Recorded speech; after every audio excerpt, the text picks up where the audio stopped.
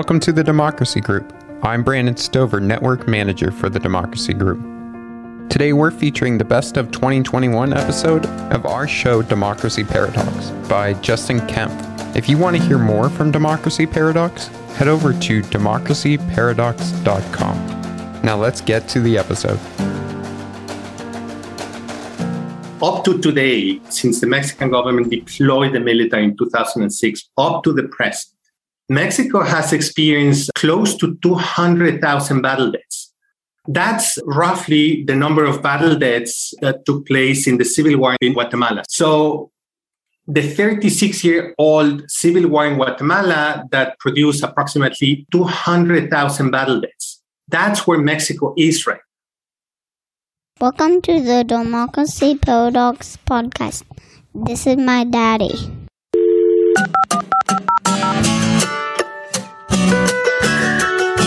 My name is Justin Kempf, and I am your host as we explore the democracy paradox. Max Weber defined the state as a human community that successfully claims the monopoly of the legitimate force within a given territory. I have a lot of problems with this definition.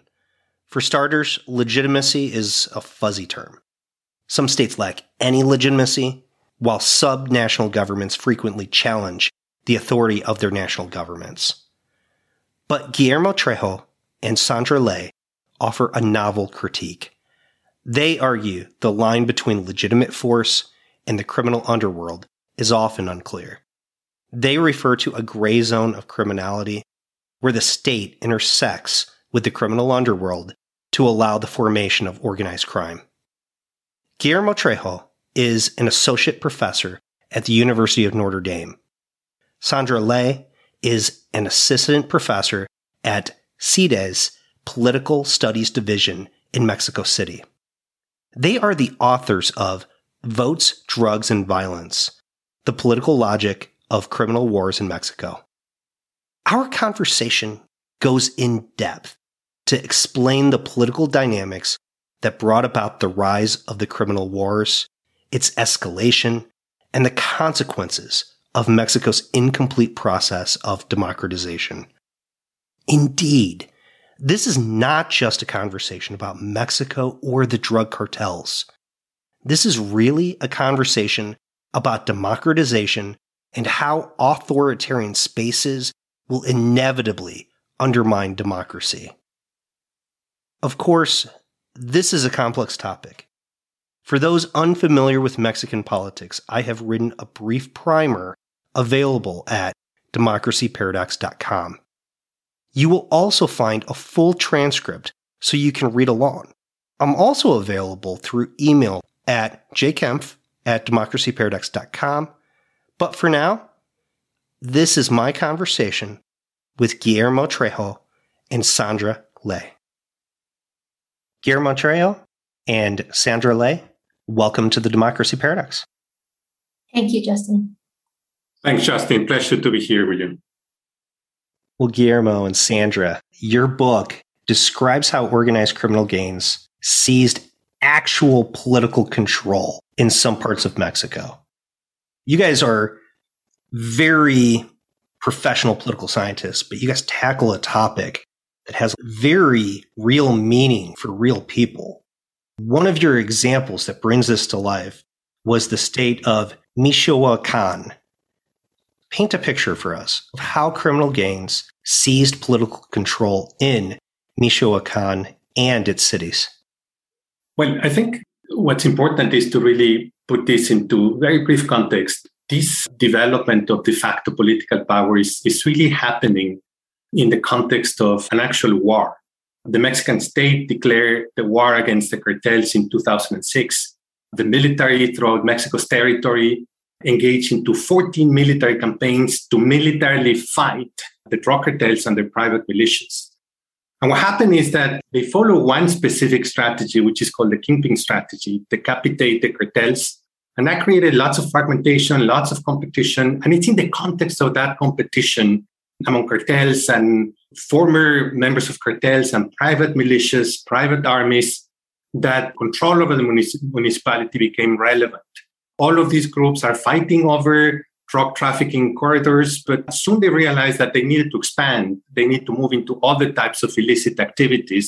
So in Michoacán, in a major election cycle in 2011, they attacked candidates. Many candidates gave up on the race. Others were assassinated. Following this wave of attacks, they took control over the municipalities. They demanded mayors to surrender between 10 and 20% of their budgets. They seized control over the municipal police. They also took control over key positions in the municipal governments related to taxation, related to property tax, and to control over the economy, any of those activities within the municipality that related to the regulation of restaurants and hotels or economic activity like the avocado production or the lime production or strawberries production, berries production in general, which is very widespread in Michoacán. Any of you viewers who goes grocery shopping realizes that many of the avocados come from Michoacán, the limes come from Michoacán, and the strawberries come from Michoacán. Well, many of these cartels took control over the supply of the production of many of these commodities. So it's taking control over governments, populations, territories.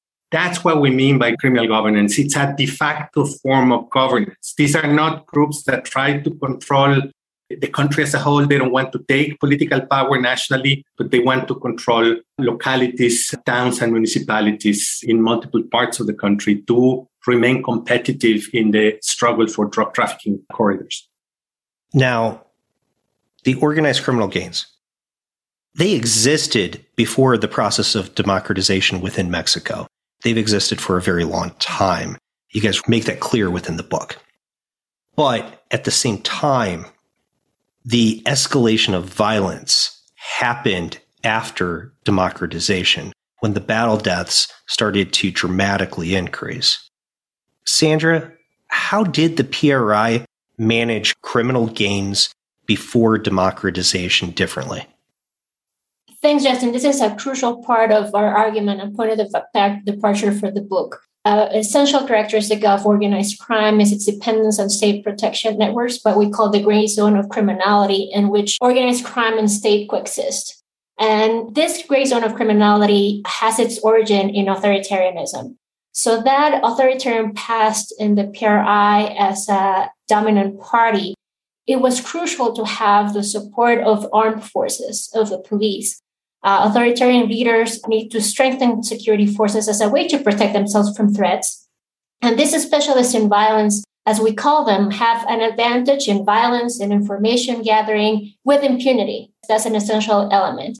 But this gives them very valuable skills in the criminal underworld. As a way to protect themselves from coups, authoritarian state leaders give this sort of freedom for security agents to keep regulation over the criminal underworld.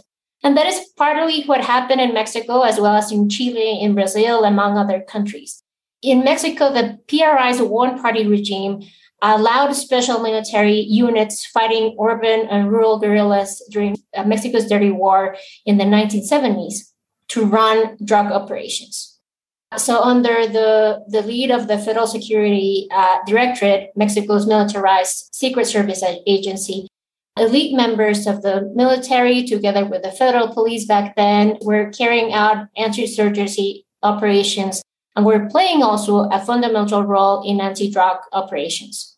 As historians like Adela Cedillo have shown, this coercive power and impunity that they had during the Dirty War and the war on drugs back then enabled these forces to regroup the country's main traffickers in the Guadalajara cartel back then, as well as regulate, protect, and profit from the drug industry. So that enabled an organization of the criminal underworld in a way that was relatively peaceful, without meaning at all that violence was absent in some episodes, but that allowed it to regulate. And this is part of that authoritarian past, which actually led to many more consequences in that process of democratization.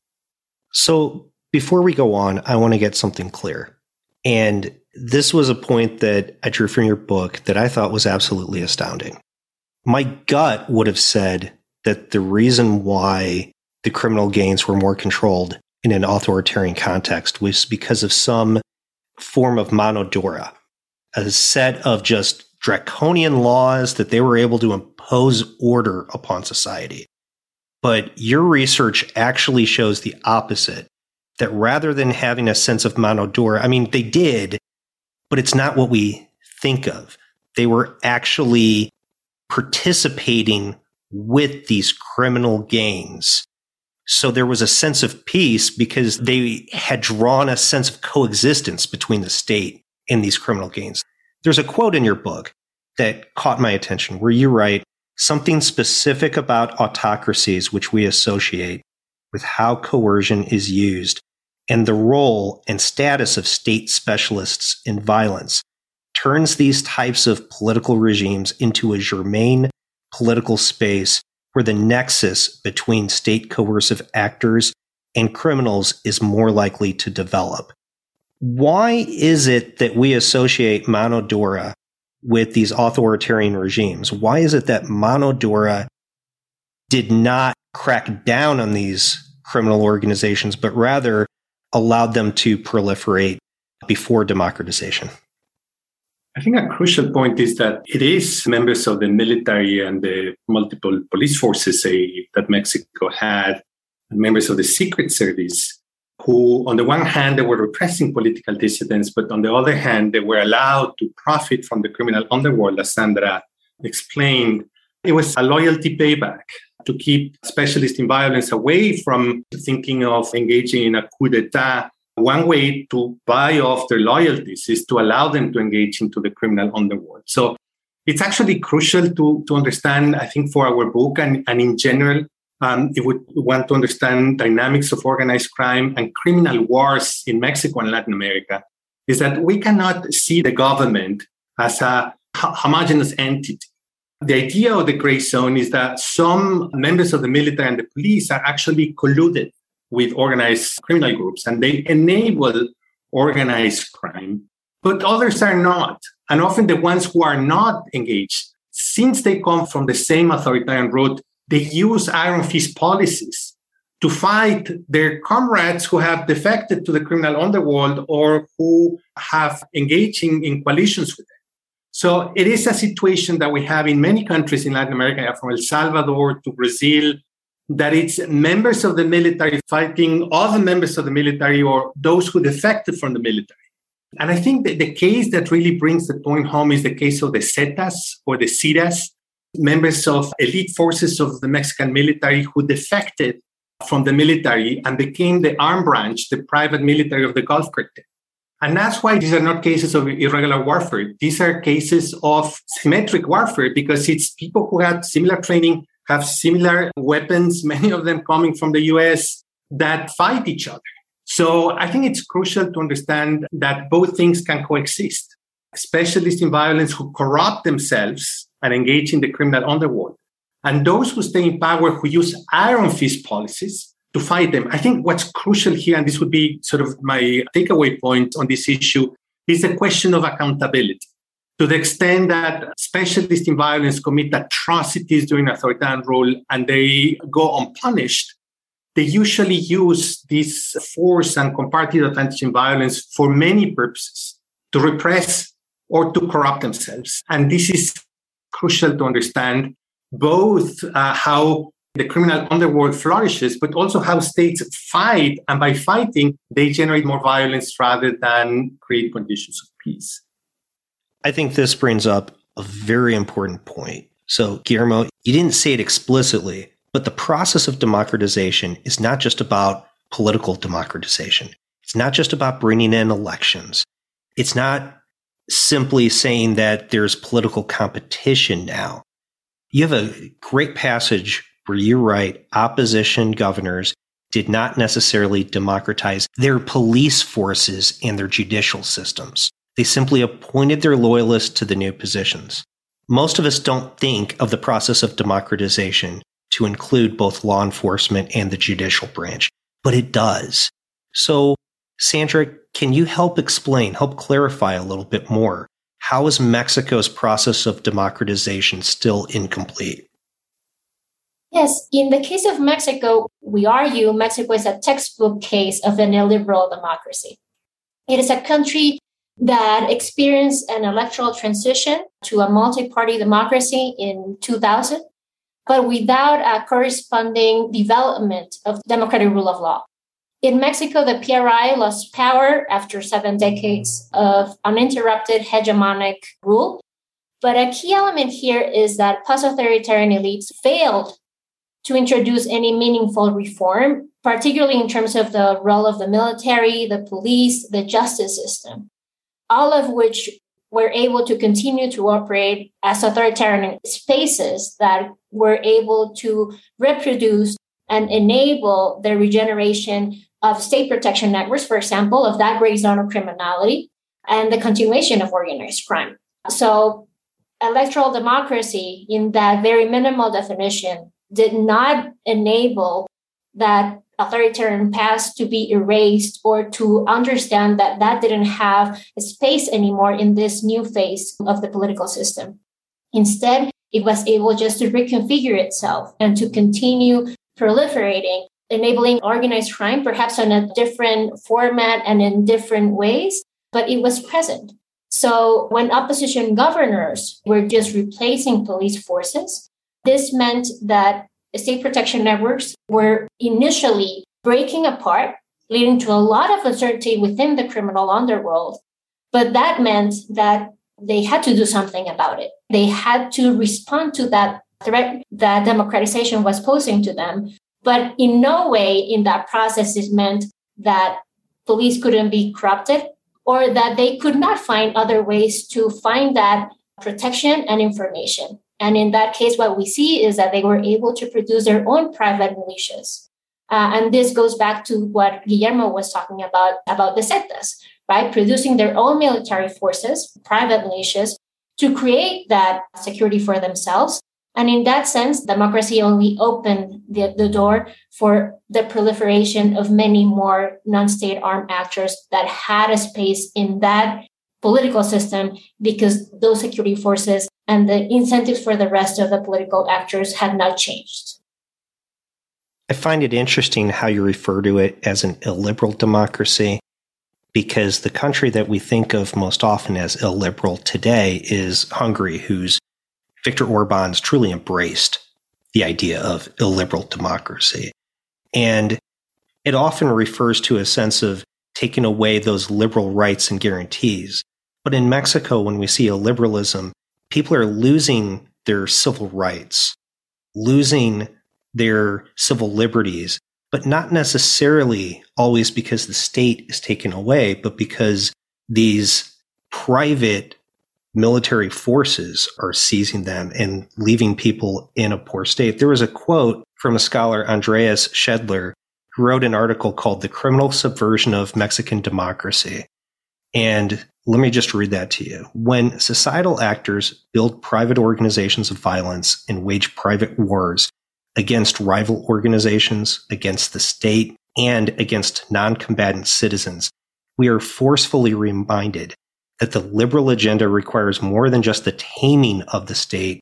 It also requires the pacification of society. Otherwise, the formal democratic promise of individual liberty risks suffocation, not by authoritarian state agents, but by authoritarian citizens.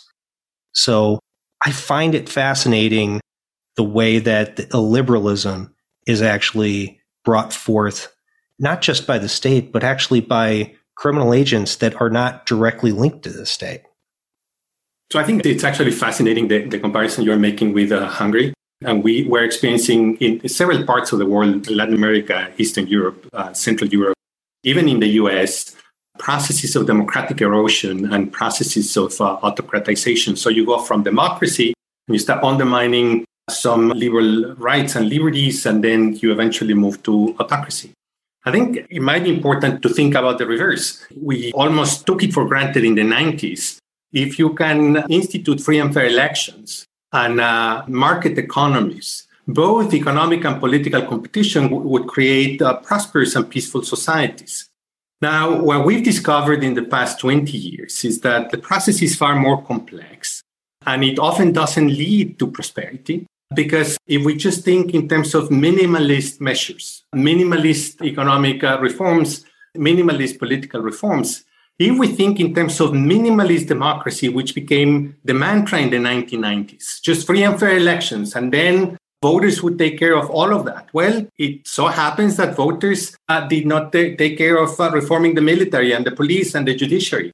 And that down the road, voters are actually electing autocrats. So I think it's very important to realize for countries that are about to engage into, I believe, processes of democratization like Venezuela, hopefully, that it's not just about having free and fair elections, as Sandra was saying. If you give up on many of the other reforms, and here's where it's absolutely crucial to not give up on the past, because often people would say, forget about what happened in the past, just adopt market economies, free and fair elections, and prosperity is in the future. That's really not the case. And what we've known is that when civil society, groups of victims, human rights NGOs, and international community, and by this I don't mean foreign countries, but specifically the United Nations or the Organization of American States, if they support local forces in specific countries to actually push for this second and third wave of democratization or these reforms of the institutions that Sandra was referring to, those countries, and we can think of Chile, or we can think of, surprisingly, other countries like Peru, countries that had transitional justice processes, countries that engage into major reforms. Those countries do not experience the levels of violence that countries that gave up on those reforms, including El Salvador or Mexico, partially Guatemala. So it's crucial to keep in mind illiberal democracy can come from undermining democratic rights, but it's also a problem of birth. Mexico was born not as a democracy. It was born as a minimalist or an illiberal democracy. And that has consequences for peace and for violence. One of the challenges when we depend on voters in a minimalist democracy to be able to make those reforms of the military and the judicial branch is that the politicians that they're voting for may be acting in bad faith. They may claim to have a mano dura policy agenda, and then when they get elected, they've really been co-opted by the organized criminal gangs all along. They've really been just a man of the cartel. So the voters can be taken advantage of in the process of elections. So Sandra, you've done far more research on this than I have, obviously. How did organized criminal gangs continue to corrupt Mexican politics after democratization? Yeah, taking this point of departure that we've been discussing now on this electoral transition from one-party rule to multi-party democracy without the judicial and police reforms and a transitional justice process that could dismantle networks of criminality, state specialists in violence that had forged under the PRI long period of authoritarian rule. This meant that in this new democratic era, networks were being reconfigured, as we have said, that there was the chance of, most importantly, as I mentioned before, the possibility of private militias that these organized crime groups were able to use as a way to gather information and as a way to protect themselves. But once a cartel does this, this means that other cartels have to do the same. And that's the first stage that we were seeing in the 1990s, which let's recall, and perhaps we haven't made enough emphasis on this, is that Mexico's transition to democracy, it's not that it starts in 2000 and that's how we end up in a democracy. There's a bottom-up process from the subnational units. So we see that in the 1980s, end of 1980s, 1990s, we see party alternation in the states. And this means, as we have said before, that there are changes within police and key security positions within the states. This shapes protection networks locally. And this democratization process, bottom up, right at the subnational level, this meant several adjustments within the criminal underworld. First of all, trying to find a way to protect themselves, to gather information, creating private militias that led to sort of a competition process across cartels trying to arm themselves that way, first of all. But at the same time, I think that we want to make an important emphasis on this element that was missing within the democratization process in Mexico on the lack of transitional justice mechanisms. that were able to dismantle protection networks and that were able to reconfigure specialists in violence. So that, I would say, one first element on how they were able to corrupt the Mexican politics. It has to do, again, with the character of democratization. And second, it has to do with these strategies that organized crime groups were following as a way to protect themselves. And unlike other views focusing on 2000 being the point in which the national democratization was shaking everything in general, our approach is to think about the subnational level politics and that level of democratization in which this changes within subnational politics were only reproducing new forms of corruption, new forms of the state protection networks, initially shaking the criminal honor roll, generating violence, but at the same time being able to find certain stability in terms of being able, as you say, to buy security forces, to being able to corrupt the judiciary too. And that is part of how organized crime is able not only to gather information, but eventually also operate with impunity and overall carry out all this process later on in 2006 when we are facing a whole new phase of violence in Mexico. So, Guillermo, as subnational politics in Mexico started to open up political liberalization, where different parties could actually control governorships, different parties could control cities, it sounds like the organized criminal gangs, the cartels, began to feel insecure. And out of that insecurity, they began to dramatically arm themselves and take their own security into their own hands. Am I reading that right? That's absolutely correct. And that's a crucial point in Mexico's contemporary history. The moment when cartels no longer relied exclusively on police protection, because by the late 1980s, early 90s, it was no longer the military, but the subnational police, the state police, providing their protection. When they could not take it for granted, because parties were elected and parties were removed, because the transition process that Sandra just explained, the bottom-up process, created all this uncertainty, they took the historical decision to take their security in their own hands. And to do that, they recruited members of the police and members of the military. This happened first in Baja California, in Mexico's northwest, and then it happened in Chihuahua, and then it happened in Jalisco, and then it happened in Nuevo León. And every time a state experienced the breakdown of one-party rule and you had opposition parties coming into office, and this uncertainty was created, that's when the cartels created their own private militias. To make the long story short, there was a very intense in the 90s and early 2000s, an arms race by which every new cartel whose home state or their place of residence experienced democratization. As a result, they could not rely on the state police for protection. They had to create their own private militia. But the guys next door had just done that a few years back. And farther west, the other guys had done it. So by the time the Gulf cartel, which is the last of the five major cartels, created their own private militia, they knew that they had 5 dogs coming after the turf. So that's when they said, we have to put our act together. And we cannot just afford recruiting members of the police, but we have to go for the military. And we have to go for the highest trained members of the military. And that's when Mexico entered into a new era, when the most highly trained members of the military, some of whom had received their training in Guatemala by the Caiviles who fought the civil war in Guatemala. Others have come here to the U.S. They were fighting indigenous groups in the South. They had kept them under control. They were, for all practical purposes, not unemployed, but they were not busy. And the Gulf cartel was able to recruit them. And that's when Mexico entered in a new era of atrocities, because many of the atrocities that were used in Guatemala during the genocide, those are the practices that the Zetas knew. The practices of gross human rights violations that were conducted in Mexico in the 70s that survived the level of brutality that you see in some of the civil wars in places like Guatemala, they were brought to Mexico. And that's why the levels of brutality that you see in Mexico in these wars are very much like some of the civil wars of the second half of the 20th century.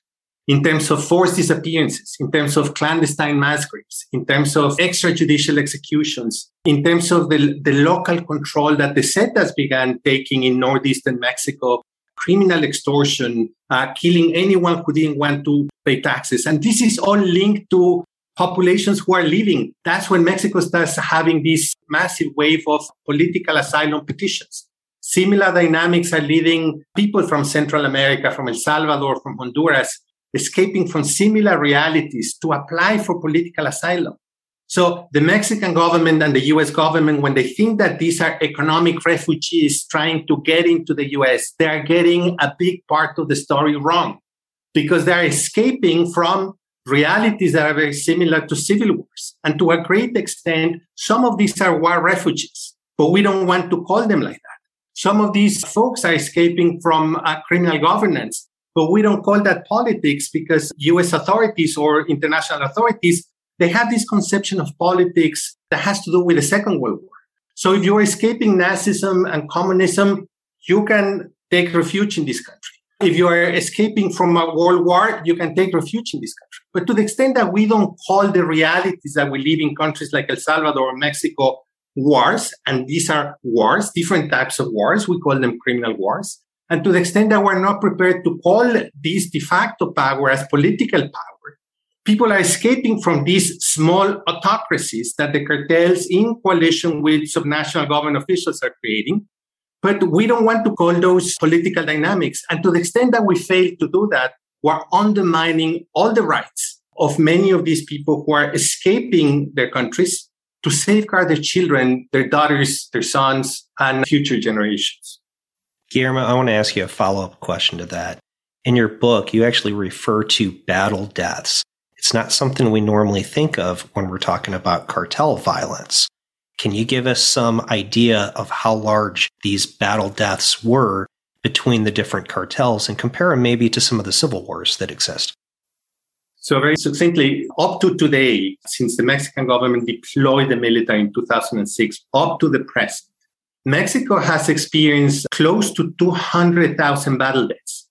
That's roughly the number of battle deaths that took place in the civil war in Guatemala. So the 36-year-old civil war in Guatemala that produced approximately 200,000 battle deaths. That's where Mexico is right. And at the pace we're going, by the end of the current López Obrador administration, Mexico will be around 350,000 battle deaths, which is very much what Colombia experienced in half a century of civil war. Let me emphasize, these are not civil wars, because these are not cartels and organized criminal groups that want, like the FARC in Colombia, to become national rulers. But in the multiple conflicts in which they are engaged, they are trying to seize local controls. In these wars of the state against these groups and these turf wars among these groups, the death toll is significantly higher, between 7 and 10 times higher than the median battle death of the typical civil war of the second half of the 20th century. And there's much more than that. There's also 90,000 people missing in Mexico right now. You take all the South American countries under dictatorship, and Mexico to this day has more cases of disappearance than all the Southern Cone countries together in the 1970s. Clandestine mass graves, femicides, and so on and so forth, we grossly underestimate, because we don't have the categories to understand that this is not just private violence. These are private groups. This is the nexus, and this is why the concept of the gray zone is so important. It's the nexus between private actors and state actors that are producing these levels of violence. So, Sandra, cities and states that were controlled or governed by leftist politicians actually faced significantly higher violence within their jurisdiction. Can you help us understand why organized criminal gangs targeted cities and states governed by leftist politicians? Thanks, Justin. That's a very long answer that I will have to share, because it has an important background in Mexican politics that I think it's important to recall. It is important to go back to 2000, when Vicente Fox was the first opposition president that came to power in Mexico. But something that we saw during his administration is a conflict between the left and the right. It started back then between Vicente Fox and current president Andrés Manuel López Obrador, back then part of the PRD, left party, Vicente Fox part of the right party, the PAN. And there was a confrontation that reached a peak when President Fox accused López Obrador of violating a court order that halted the construction of a hospital access over a private property. And this confrontation escalated and became subject to impeachment by the Mexican Congress in April of 2005, just as the parties were preparing for the 2006 election. This would mean that López Obrador would have to face trial and would no longer be eligible for the presidential office. When we talk about López Obrador, that's the current president now of Mexico, just to clarify, right? That's right. So current President López Obrador, back then part of the PRD left party, now part of Morena, he was about to face trial. He would no longer be eligible to run for presidential office in 2006, despite leading the polls back then. So after a major protest, President Fox had to drop all the charges, and López Obrador, also known as AMLO, was able to run for president in 2006. The 2006 presidential campaign took place in a highly polarized environment between the left and the right. And the victory of the conservative president, Felipe Calderón, from the PAN rightist party in Mexico, he won by a razor-thin margin of 0.6%. So it was a very close election, and this all led to further polarization and protests in the streets where López Obrador did not concede defeat. Actually, PRD, his party back then, denounced major electoral fraud. There was contestation in the streets and in the courts. And facing this major post-electoral crisis and a rise of intercartel violence that we had already been seeing because of all this process that we have described before about private militias and multiplication of private armed actors that were already fighting, well, President Calderón began his administration in that context, both polarization and rising violence.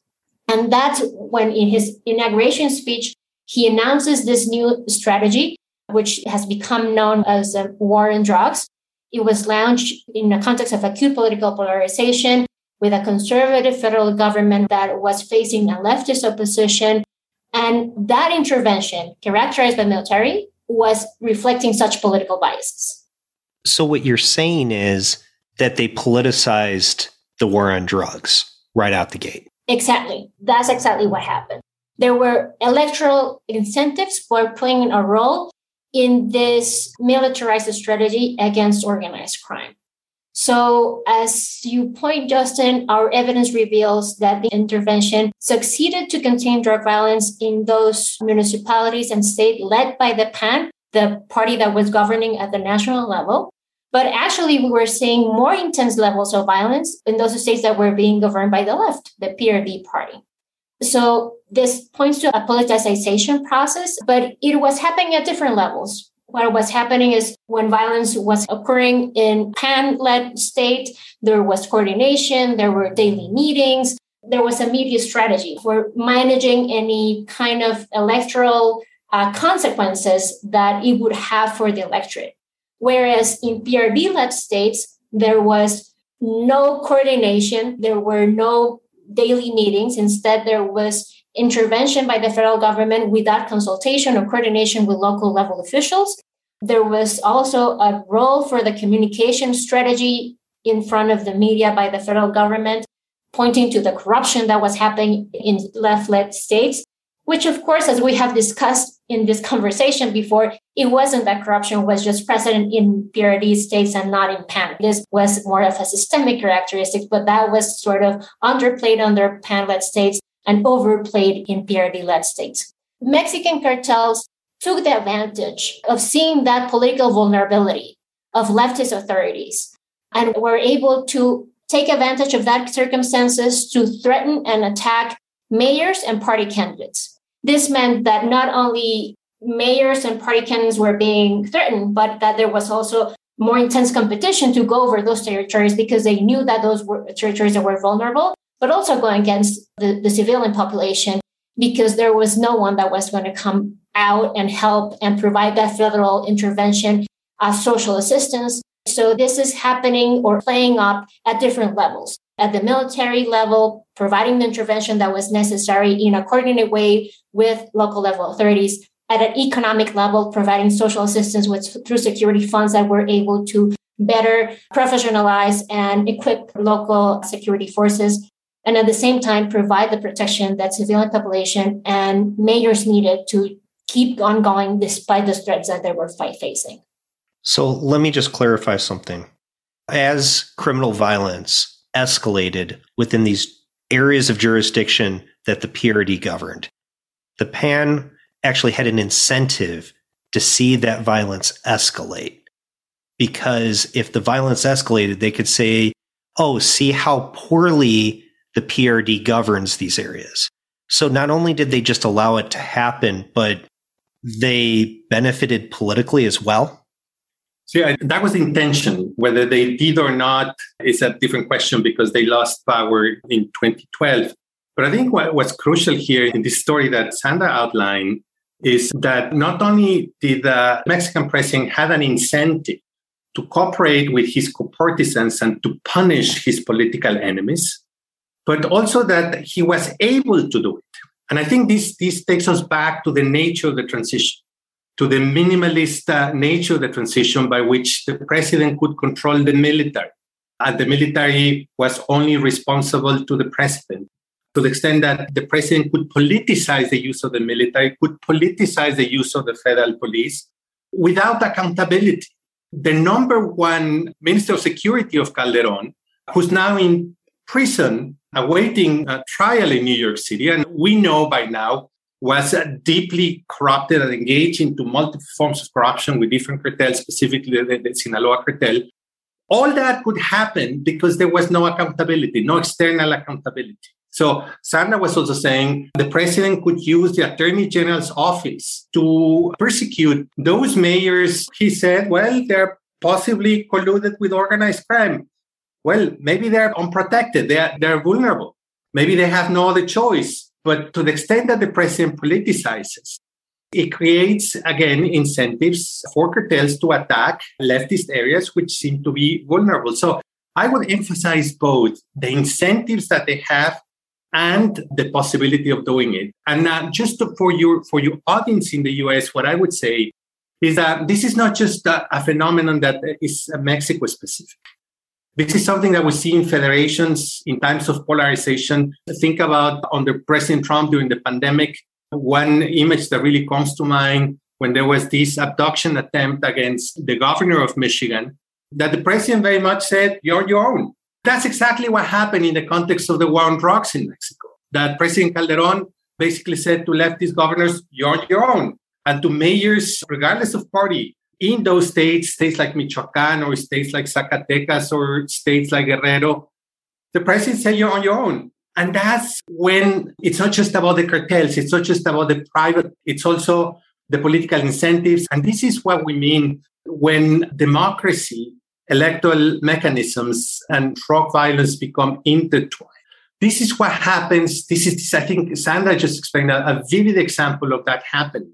The intertwining of the narco-politics of violence that is not just about El Chapo Guzman and the drug lords. It's also about the president and the governors and the mayors and the members of the military and the police.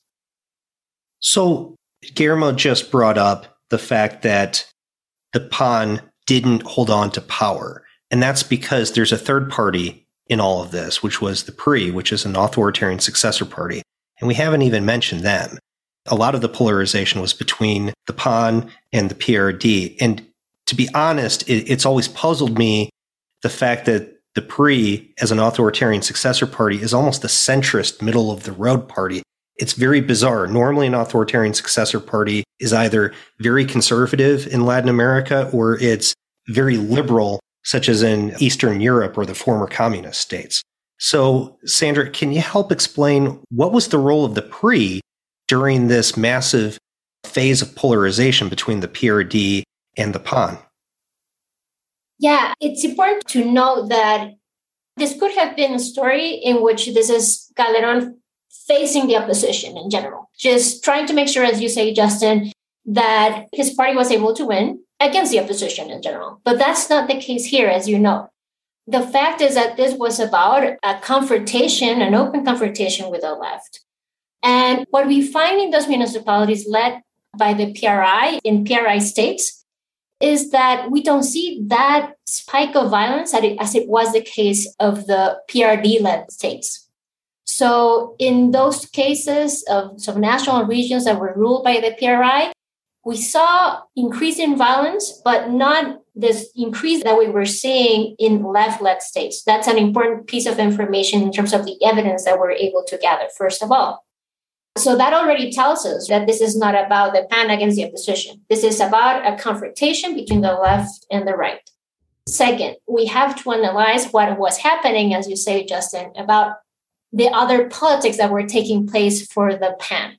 Felipe Calderón was also engaging in a series of reform, including labor reform, for example, for which he needed legislative support for it to pass through Congress.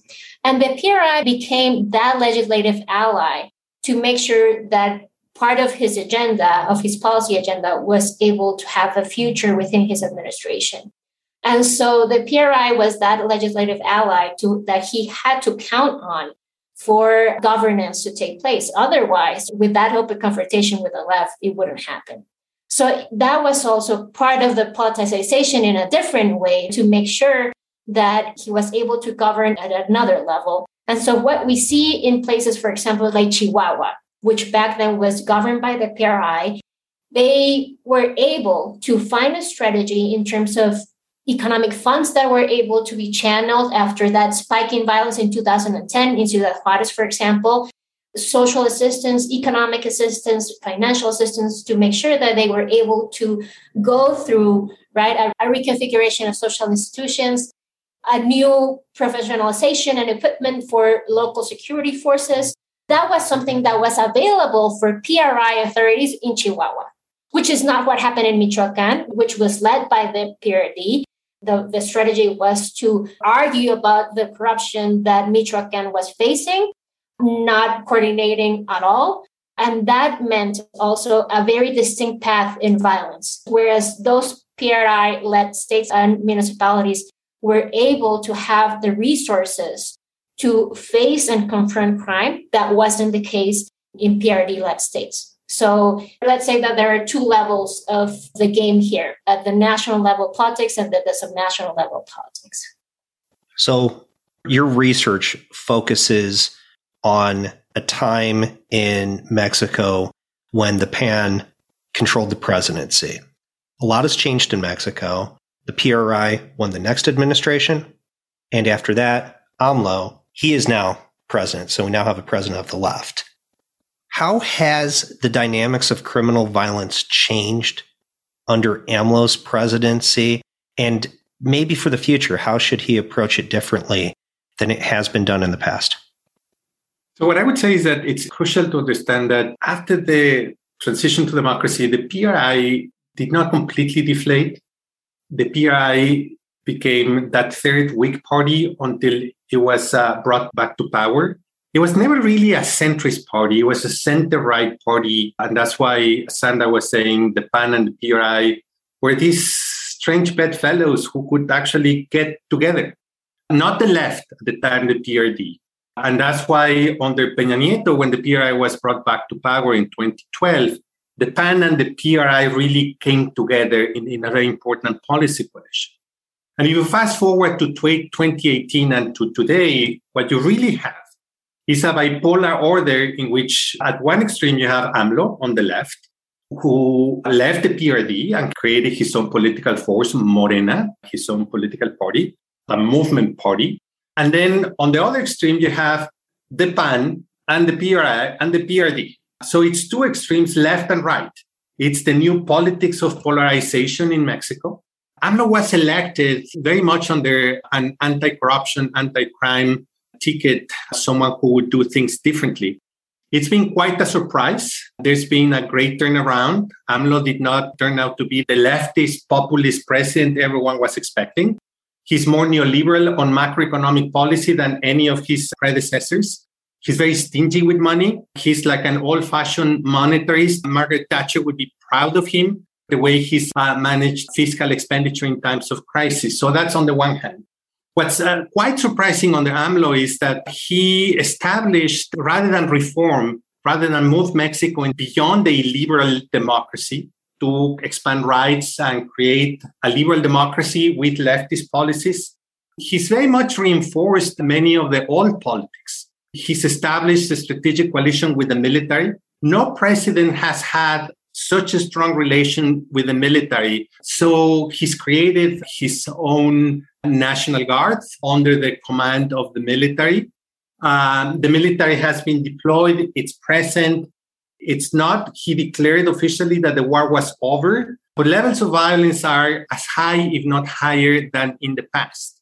AMLO is adopting social policies that are perhaps good to deal with ordinary crime, but not with a country that faces more than 200 organized criminal groups fighting for turf, levels of violence that are higher than any other civil war. AMLO is in denial. He doesn't accept the level of atrocities, the level of crisis that Mexico is experiencing. He believes that by adopting strategic social policies geared at young males, that this is basically an economic issue. A few selective policies on human rights issues, but no fundamental reform of the judiciary, of the police, of the military. So we don't see much change because the structural features are still there. The president famously has said, I'm not declaring war. I'm all for talks rather than fighting. But that hasn't led us very far. The final point I would emphasize is that there's ways out. Indeed, I would say I agree with AMLO. We don't need Rambo. We need Sherlock Holmes. Countries have shown that through intelligence and judicial prosecution, often with a very active civil involvement and international support, that's example of Guatemala, countries can overcome the levels of violence that Mexico is experiencing. Just with social policy and having a strong military presence throughout the country, that's not sufficient, and reality is proving that that's not enough. Well, thank you both so much for joining me. When I picked up your book, Votes, Drugs, and Violence, The Political Logic of Criminal Wars in Mexico, I really did not realize how much this book was really going to be about democratization. I really did not have any idea how insightful and how much theory you were going to introduce into this work. I knew it was going to be a lot about the drug war. I knew it was going to be a lot about cartels in Mexico, but your book is so much more than that. It's one of the most impressive reads I've had in the past year. Just thank you so much for writing it. It is just such a brilliant book. Thank you. Thank you, Justin. Thank you for reading so closely. Thank you for your kind words, Justin.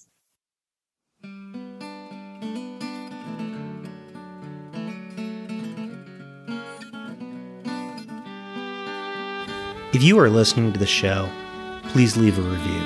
It really does help shows like mine stand out. Also, please share the show with colleagues and friends, because word of mouth goes a very long way. Facebook and Twitter are great, but really just talk about it. There's a full transcript at www.democracyparadox.com. Thank you for listening.